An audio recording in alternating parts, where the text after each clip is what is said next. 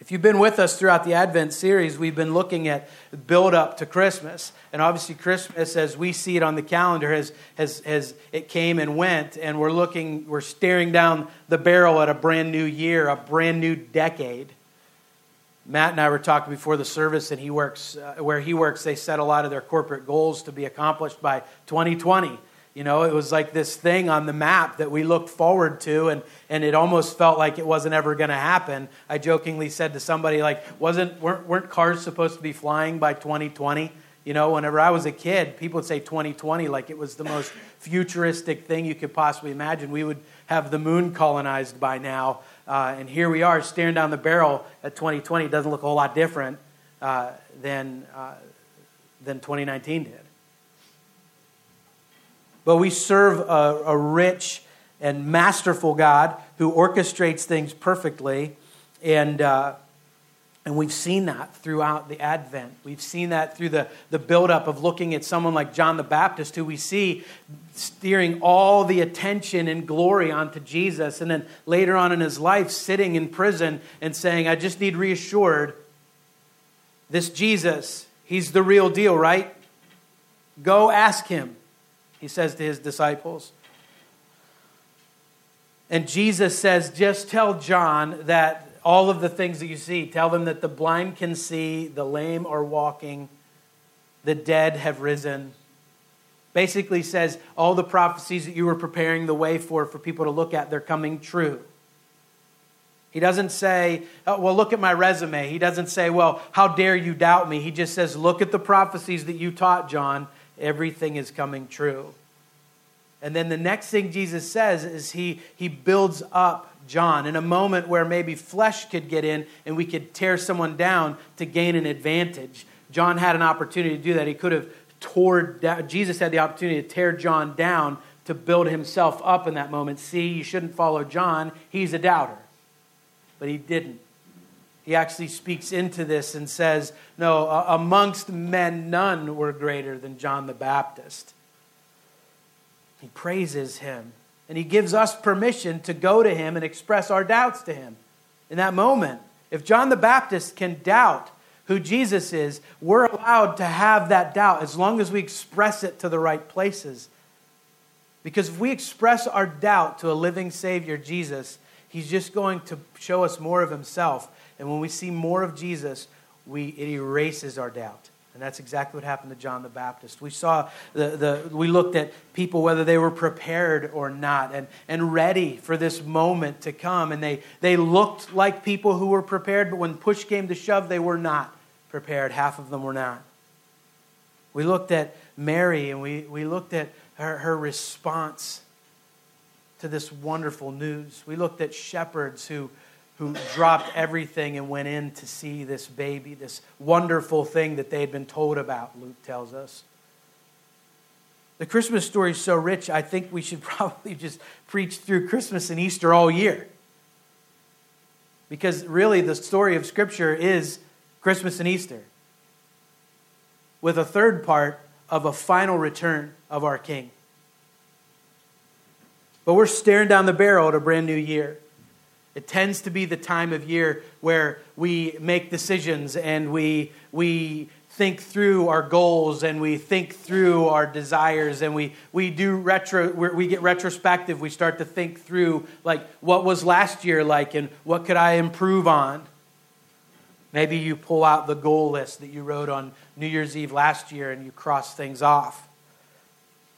Maybe you just change it a little bit, tweak it, because you feel less motivated than you did in 2019. Maybe you feel more motivated.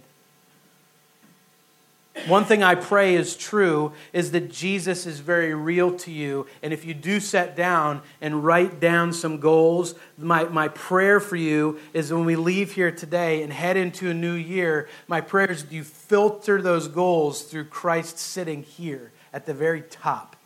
And everything in your life falling underneath who he is.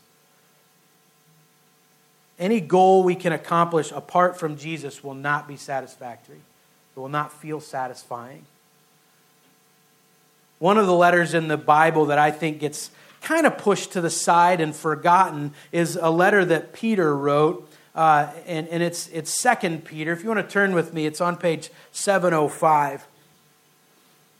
We want to close the book on 2019 well, while leaving room for us to look ahead with excitement at what God has in store for us in 2020, even if it doesn't seem all that exciting.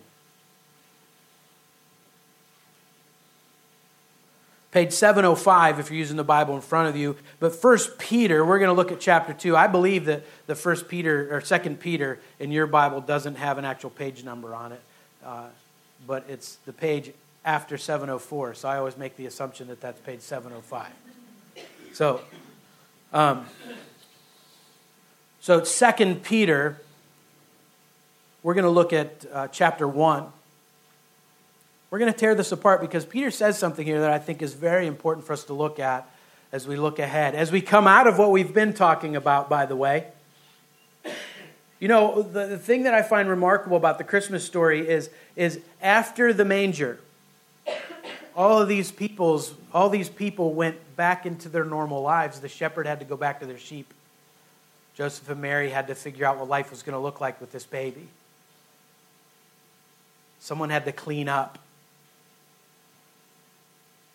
the birth area. Someone had to get Bethlehem back in order when everybody that came there for the census went back to where they belonged or where they lived. So Christmas comes and goes, and for us it sometimes looks like just putting decorations away and getting everything back in order. For us it's making sure we have room for the new stuff and figuring out what the old stuff, toy-wise, we can give to someone else to make room for the new things. And Christmas feels that way after Christmas, doesn't it? It's that feeling of just resetting and going. Christmas gives us this beautiful little moment pause where we're just with family and friends and we're focusing in on our traditions and our time together, and then we have to snap back into reality after New Year. That tends to be the human rhythm. But the rhythm of the gospel doesn't do that. There's no room for letdown in the gospel. There's no room for disappointment in the gospel because we're not standing before Jesus yet. That means that we're still living in eager anticipation of a final coming of our Savior. And Peter longed to keep people focused in on that. In a moment where it could have been easy for the church to sort of focus in on a new routine or to fall away. This is what he's addressing, is people who claim to know Jesus but then have fallen away. I say it in quotes, I'll explain that later. He's addressing this group of people that some have fallen away and some are still pursuing. And that's where we pick up the story in 2 Peter chapter 1. Follow along with me as I just read verses 12 through 15, and then we're going to get into some of the others before we round this thing out. Before I read that, I'd just like to pray. God, this is your word, and it's powerful, and it was written by a powerful man that you used to do amazing things, as we've seen in the book of Acts. Peter was kind of clumsy. The world called him a common, ordinary fisherman, but you used him to do amazing things, and he eloquently was able to pen advice down to us that here we are staring down at a new decade. I wonder if Peter could have ever even fathomed what 2020 would look like on a calendar, let alone that we would be looking at his writings today. So may you be blessed and honored in this place, and may your word come alive. And if it's of me, I pray that it's forgotten quickly. But if it's of you, may it make a big, deep impact. In your name we pray. Amen. Verse 12, chapter 1 of 2 Peter. Peter says this, "Therefore, I intend always to remind you of these qualities. Though you know them and are established in the truth that you have, I think it right, as long as I am in this body, to stir you up by way of reminder, since I know that the putting off of my body will be soon, as our Lord Jesus Christ made clear to me. And I will make every effort so that after my departure you may be able at any time to recall these things." Peter, it gives a masterful three-point sermon here. It's almost too easy. He says 3 words. And now if you look at it in the NIV or any other translation, it would say it a little differently. But basically what we get is Peter using 3 words that begin with the letter R, which just makes it easy for a pastor. Remind, refresh, recall. In these short little verses, he's saying a whole lot. And the first thing that he does is he says, I want to remind you, but remind you of what? Look at verse 12. Therefore, I intend always to remind you of these qualities, though you know them and are established in the truth that you have. Now, this is one of those verses that you can't read by itself. It has 2 major indicators that tell you you need to look back at something else. And the first is the first word. Because when we see the word therefore, we need to ask ourselves, what's it? There you go. But also, he says something else in the next stanza down when he says, therefore, so that should tune us in. There's something we need to know. Because he's just made a qualifying statement that what he's about to tell you is based on something he's already told you. But then he doubles down and he says, these qualities. Therefore, I intend always to remind you of these qualities, though you know them and are established in the truth that you have. It's a really hard verse to read and not want to investigate what is he talking about. So look back with me at verses 1 through 11 of this same letter. This is how Peter starts this. He says, Simeon Peter, a servant and apostle of Jesus Christ, to those who have obtained a faith of equal standing with ours by the righteousness of our God and Savior Jesus Christ. That is an important way to start his letter. What he's doing is he's saying, if you believe in the same Jesus I believe in, we are in equal standing with him. Think about that. A first century Christian reading a letter from the Apostle Peter that he himself is telling you that if you believe and are pursuing Jesus, you and he are on the exact same level with Jesus. It's foundational theology for us to really wrestle with. In Christ, there is no hierarchy. If we are in Christ, we are covered in his righteousness. We have received his gift of salvation through his death, burial, and resurrection. And because of that, we get clothed in robes of righteousness, Scripture says. And when God looks at us, he sees his very own Son. He adopts us in as sons, and he sees us no different than he does his own Son, Jesus. And what Peter's doing at the beginning of this letter is saying, if you love Jesus, you and I are equals in the eyes of God. But he's also qualifying and saying, God has given me something to tell you. Let's keep reading, verse 2. May grace and peace be multiplied to you in the knowledge of God and of Jesus our Lord. Verse 3.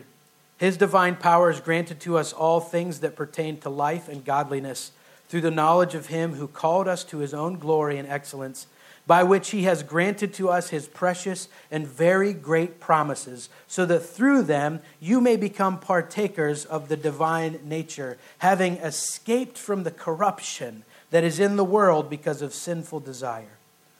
For this very reason, make every effort to supplement your faith with virtue, and virtue with knowledge, and knowledge with self-control, and self-control with steadfastness, and steadfastness with godliness, and godliness with brotherly affection, and brotherly affection with love. For if these qualities are yours and are increasing, they keep you from being ineffective or unfruitful in the knowledge of our Lord Jesus Christ. For whoever lacks these qualities is so nearsighted that he is blind, having forgotten that he was cleansed from his former sins. Therefore, brothers, be all the more diligent to confirm your calling and election, for if you practice these qualities, you will never fall. For in this way there will be richly provided for you an entrance into the eternal kingdom of our Lord and Savior Jesus Christ. Therefore, I intend always to remind you of these qualities, though you know them and are established in the truth that you have. These qualities. This list of qualities that come out of someone who is redeemed by the blood of Jesus. Not behavioral patterns of someone who has a form of godliness, but character, deep-rooted way of living This list that he gives is hard to fake. Notice the list doesn't say things like church attendance, Bible memory, serving on a board, how long you've been attending a church. Notice doesn't say how many things you can recite when prompted. Notice it doesn't say what kind of things you can hang on the wall that say you know more than the other people in the room. It doesn't say that. That's not Peter's qualities. This is what he says. First thing he says is verse 4. By which he has granted to us his precious and very great promises, so that through them you may become partakers of the divine nature. His great promises. You remember the promise of Jesus. The promise that Jesus was going to come. The promise that a Messiah would come. That a Redeemer, a Rescuer would come. And he would live a perfect life. He would do those things. All the promises come true in Jesus.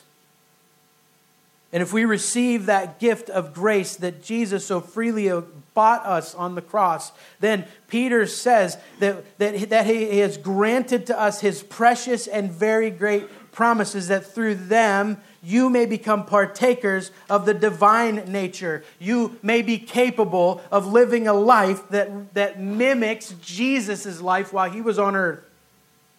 And then this next part, I love how he words it. Having escaped from the corruption that is in the world because of sinful desire. He does not blame the corruption of the world on sin. He doesn't blame it on a structure. He doesn't blame it on a people group. He blames it on our own sinful desires. We were born sinners. And the corruption of the world gets worse and worse and worse in us as we choose to live out of that sin. We just become more and more miserable. And so we look at the structures of the world to justify our sin. What Peter's saying here has huge implications. This is no small thing that he's saying. He's saying that if you are in Christ, you have escaped that life.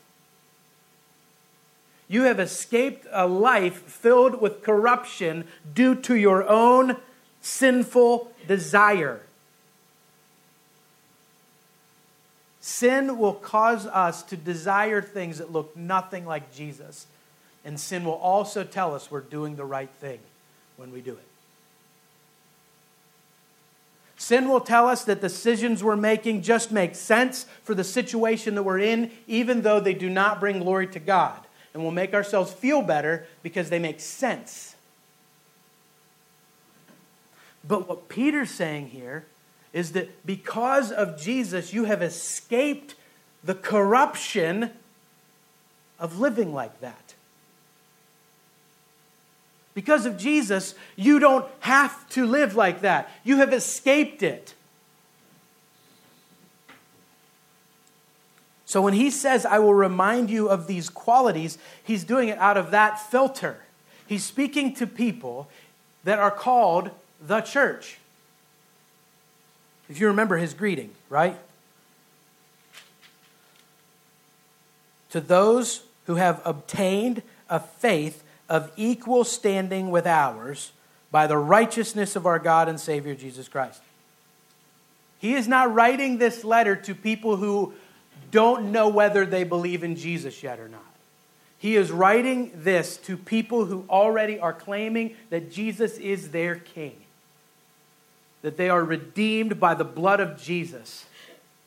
And so that is his audience. And so when he speaks to this audience, he's going to say that because you still live here, because you are still on a corrupt and sin-filled planet, you will have a temptation to live under the corruption that you escaped because of the blood of Jesus. You will be tempted to live out of that. So I will keep reminding you of this, Peter says.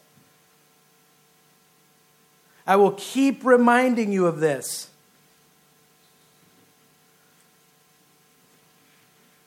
You see, there's a collection of words that we use when we look at our sinful state, and it's called total depravity. That we are in total depravity without a Redeemer. That we need a grace-ridden God to show us and give us a better way out of our situation, because we can't do it on our own. We are in total depravity. But what Peter believes in at the same time is, now that grace has been afforded to us, we have what's called total redemption. And we get to live in that. There's no halfway here. That's what Peter's saying. There's no such thing as a nominal Christian. That's what Peter's saying. There's no such thing. What Peter's saying is someone who's just trying to figure it all out. No, Peter says, in typical Peter fashion, there's only two things. You either love Jesus or you don't. And this letter is written to people who do. That's what he's saying. And he goes on to say, well, let's look at verse 13 and 14. So that first one, remind. Remind.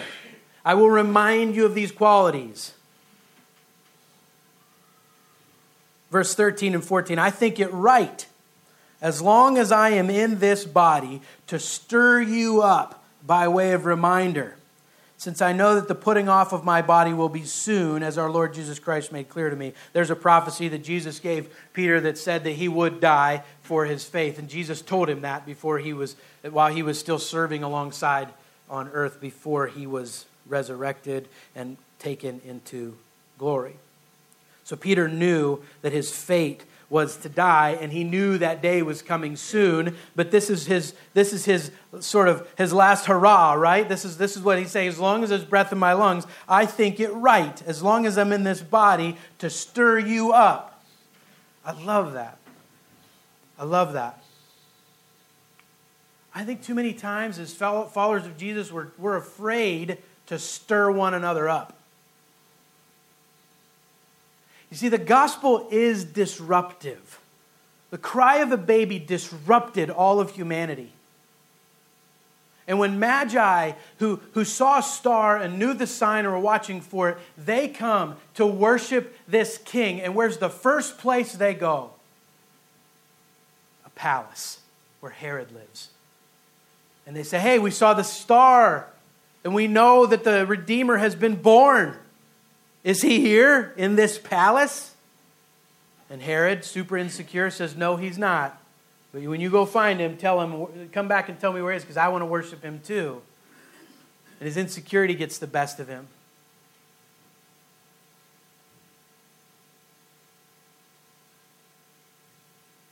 The baby stirred up all of humanity. It completely shattered their expectations. And Jesus, by the way, continued to shatter people's expectations at every turn his entire life, on earth as it is in heaven.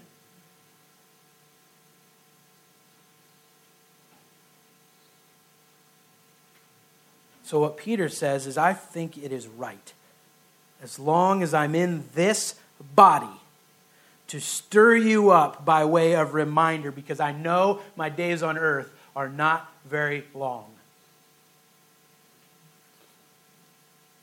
Refresh would be a word that some other translations use here, but the ESV translates it to the closest thing we have in English language to what Peter said. And that's to stir up. Now, certain things are good to stir up, right? Like hot chocolate. But stirring up, isn't that in and of itself a disruptive process? Isn't it? If you want hot chocolate, you have to have a powder, or a liquid, I guess. And you put it in hot water or hot milk. You put those things together and you stir them up, right? You disrupt both of them to create one thing that's new, right? I know we don't think about things that way, but it is a disruptive process. And what Peter says is, I do not mind disrupting you with the reminders of what it looks like to live like Jesus. Remember who the audience is. The letter is written to people who already claim to be living out of the bounty of the cross and the resurrection of Jesus. The letter is written to people who, by the very words of Jesus, have been adopted as sons into the family of God, who have seen their wretchedness, have seen their brokenness, people who have seen the sin that has riddled their lives and crippled them up on the inside their whole lives, and they choose, by looking at a beautiful God, they see the beauty and grace of Jesus living and active, and they say, I want that more than I want anything here. And they live out of this righteousness, one with their Creator, because of Jesus. That's the audience. And Peter says, this is how people who claim, and not just claim, but are living as Jesus would live. You need to make every effort to supplement your faith with virtue. And then with virtue, knowledge, continue to feed yourself knowledge, and self-control. Do not give over to sinful desires. And out of self-control, steadfastness, and steadfastness with godliness, and godliness with brotherly affection, and brotherly affection with love. It builds on one another. He leaves no room for us to look at this list and cross some things off and say, well, I'm not that good at self-control, so let's put that one over there. That wasn't a confession, but maybe it was.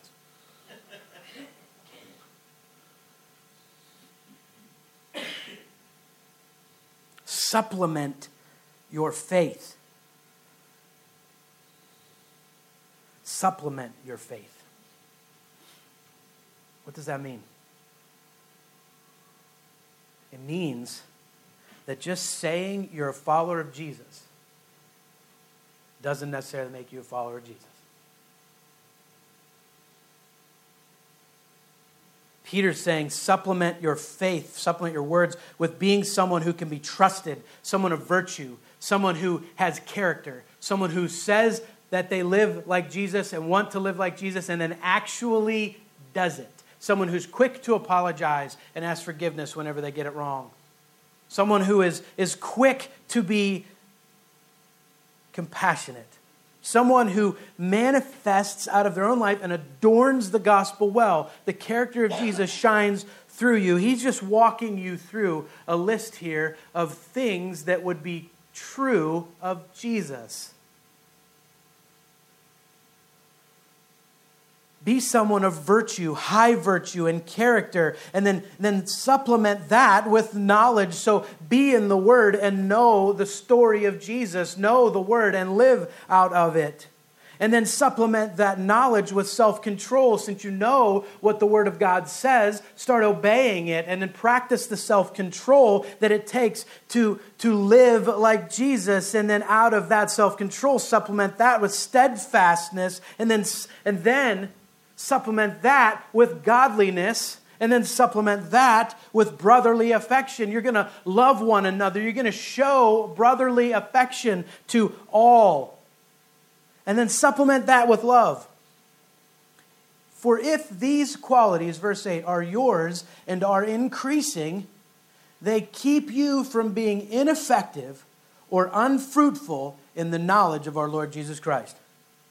So what, if we do the math, what keeps you and I from being ineffective for the gospel? Not following that, not living towards that. Verse 9, for whoever lacks these qualities is so nearsighted that he is blind, having forgotten that he was cleansed from his former sins.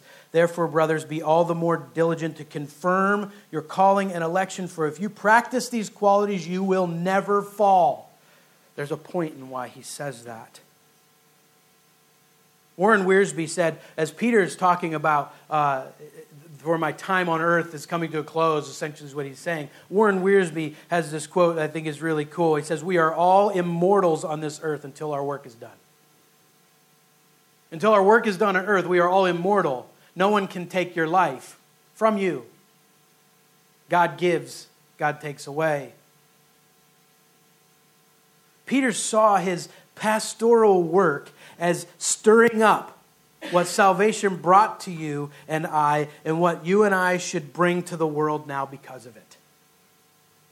He saw that his workload consisted of stirring that up. I love what Eugene Peterson says of this passage in the Message. He says this, starting at verse 5 and going through 9. So don't lose a minute in building on what you've been given, complementing your basic faith with good character, spiritual understanding, alert discipline, passionate patience, reverent wonder, warm friendliness, and generous love, each dimension fitting into and developing the others.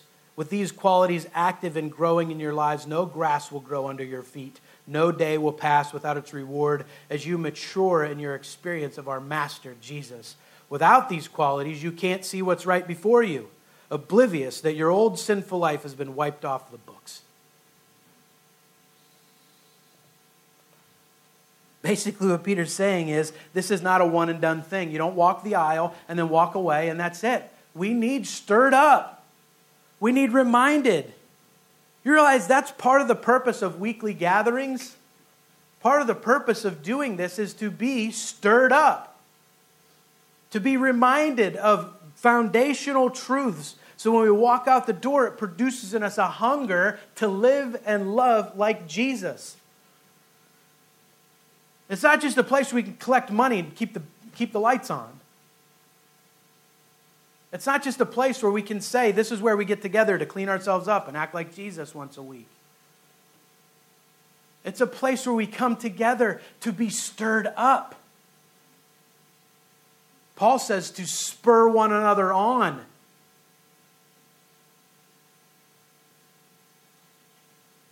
Part of the purpose of a gathering is to do exactly what Peter saw part of his mission to do, and that's to stir up. So he wants to remind, he wants to refresh or stir up, and he wants to recall. Look at this last verse 15. And I will make every effort, I will make every effort so that after my departure you may be able to, at any time, to recall these things. What Peter's saying is, I won't always be around. What Peter's saying is, faith cannot be centered around a person. It has to be centered around Jesus. Peter's saying that I will not always be here. So, I will make every effort so that after I'm gone, you will be able to at any time to recall these things that point you and others around you to our Redeemer, to our Savior. To recall these things. He's saying, I want to make sure that when I speak to you, I'm speaking to you the foundational truths of the gospel. That way it's so ingrained in you that you can recall them when you start to see yourself slip off of the path a little bit. Or when you start to see yourself move back into that corruption that this world has because of sinful desire that you've escaped. When you see yourself want to veer towards that, I want to put this stuff in you so deeply that you recall it in a moment's notice. And I don't even have to be here for that to happen. Peter's putting all the attention back onto Jesus, who said himself, I am the way, the truth, and the life. No man comes to the Father except through me. So there's no room for any of us to get any of the attention that is due Jesus. If we see the ugliness of our sin and that leads us to our Savior, there's no other person gets the glory for that than Jesus. And when we recall Peter's words, it points us to Jesus. You realize Jesus came into our existence as a baby, a delicate little baby. And he did that so that he could live the life that we were not capable of living. We were all born into sin, every one of us. Jesus came into the same existence that we've all been born into. Sin, a sinful world. And he was able to, from that moment, when he was born, from that moment to the moment he died on the cross for our sins, to never choose the corruption of this sinful world. He never chose sin. He was able to live the life we could not live. He came as a baby because he lived the whole life, the whole human experience. We could never do it. He never succumbed to any sinful temptation. And because of that, he could pay the price we couldn't pay. Because whenever a perfect, spotless sacrifice was demanded for righteousness to be given, there's only one person that stacked up. And it was Jesus. He came into our human experience as a baby, and he lived his whole life into adulthood as a full-grown man, and never once chose sin. From the moment of his birth to the moment of his death, he never once chose sin. And none of us are capable of that. And if we don't have that, we don't have a Redeemer. If we don't have that, we don't have a rescue. And if we don't have that, we don't have a pathway back to God. And none of us could do it. None of us were capable of it. He paid the price we could not pay. But he took the death that we deserved. You know, if we would have all been hung on a cross, all it would have done was kill us. That's it. We would have just died. When Peter was hung on a cross, he just died. Nothing holy came from that. Nothing that bought anybody anything eternal came from Peter dying on a cross. Because he wasn't a perfect, spotless sacrifice. Only Jesus was. He came as a baby to do that. Christmas should resound in us all year. That story of Christmas should resound in our hearts all year.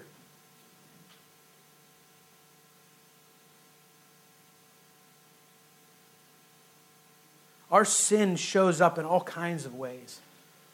In our lack of patience, and in our heart, our harsh words with one another, our angry thoughts, our lustful thoughts, our actions. I mean, our sin comes out all kinds of ways. Sin is by very nature innovative, by the way, so we will find new and creative ways to sin and not feel like we're sinning. Because we live in a corrupt world that has been corrupt because of sinful desire. We give over to sinful desire, we just make things more corrupt. We give over to the desires of Jesus. We live in a freedom that has escaped us from the prison of living in this corrupt world because of sinful desire. And the Bible tells us that we have a brand new citizenship given to us, citizens of heaven. No matter where you live on this globe, if you are a believer in Jesus, you are a citizen of heaven first. And that means something because you have escaped from the prison of worldly corruption caused by sin. Sin and the devil are always the enemy. Always. So you stare down a brand new year. You stare down a brand new decade. I mean, it was 20 years ago. There were people building bunkers and buying canned food enough for 10 years because of Y2K. I won't ask you if you did that, but I didn't. I just remember being like 22 years old or 20 years old and just watching the clock and thinking like, this is either going to be really cool or super disastrous. It could go either way. That was 20 years ago. So time passes by us whether we want it to or not. Time is not going to slow down. So if our goals and our hopes for a new year are all about me and improving myself, I'm just wasting more time. But if my goals and my objectives are driven by the person that Peter is describing here, think of all the godly and kingdom work that can get done in a new decade. If we can remember why Jesus came in the first place and why we were so desperate in need of that grace, and then live out of being a freed person, living in freedom as a citizen of heaven, sitting at the right hand of God as a rightful heir to the riches of heaven. That is us if we are in Jesus. And if that's me, then what I look forward to in a new year should match up with the kind of person that is described here. That godliness and brotherly affection and love should beam through me into others. And if you're here today and some of this sounds kind of garbled to you and it doesn't really make a lot of sense, ask the questions. I can promise you, if you walk out these doors today not having a deep love for Jesus,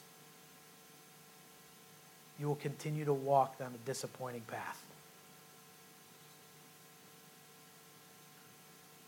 Do not enslave yourself any longer to the corruption that is in this world because of sinful desire.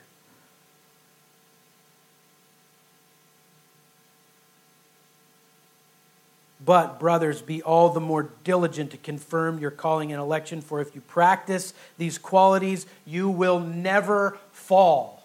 There's no falling away from the faith if you're living like Jesus. If you fall away from faith, Peter would make the assumption and the conclusion that you never had it to begin with. You didn't lose your salvation. You just never had it. He says, if you live like this, you will never fall. And when you see yourself stumble, when you see it happen,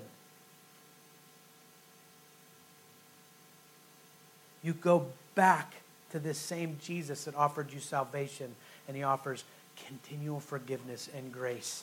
And as he sanctifies us and changes us from the inside out, he flushes out that sinful corruption, and he makes us into more of his likeness. And we find ourselves running away from sin as opposed to running towards it. We find ourselves being more creative on how we're going to show people the love of Jesus than how creative we were to either sin and hide it from other people or just blatantly live out of it.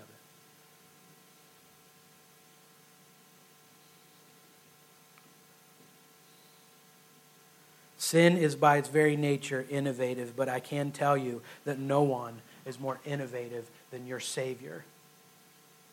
Nobody writes a story better than he does. And he wants to write one in your life. Who will be the main character? Because all of God's promises are true in Jesus. So that means we can trust him and we can follow him. God, thank you that you afford us such grace. You give us moments where we can see you so clearly. And Lord, in the moments whenever it's kind of foggy and hard to see, we know that you're still our good shepherd. Lord, because we're all different, because we all see the world differently, it has to be assumed this morning that we're all coming into this morning with different baggage and different things that we're dealing with and different joys that we're experiencing. But one thing can be absolutely true of all of us, is that we can walk out these doors living as redeemed followers of Jesus who are bought at a price by a loving Savior. That we can be redeemed and we can escape from the corruption that is in the world because of sinful desire. And then we can be the kind of people that make every effort to supplement our faith with virtue, and virtue with knowledge, and knowledge with self-control, and self-control with steadfastness, and steadfastness with godliness, and godliness with brotherly affection, and brotherly affection with love. For if these qualities are ours and are increasing, they will keep us from being ineffective or unfruitful in the knowledge of who you are. So may our prayer, honestly, down to our bones this morning, be, where you go, I'll go. Where you stay, I'll stay. Where you move, I'll move. I will follow you.